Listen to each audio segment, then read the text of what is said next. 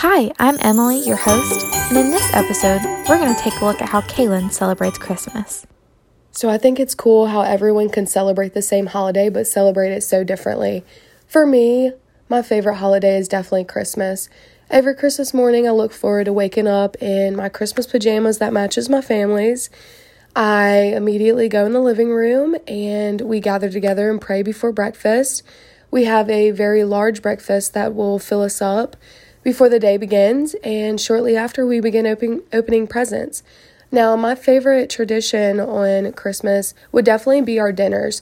So our dinners look a lot differently than most, I'm sure, but we have a seafood dinner and a seafood Christmas, which means we have things like seafood gumbo, crab cakes, things that fall under the seafood menu.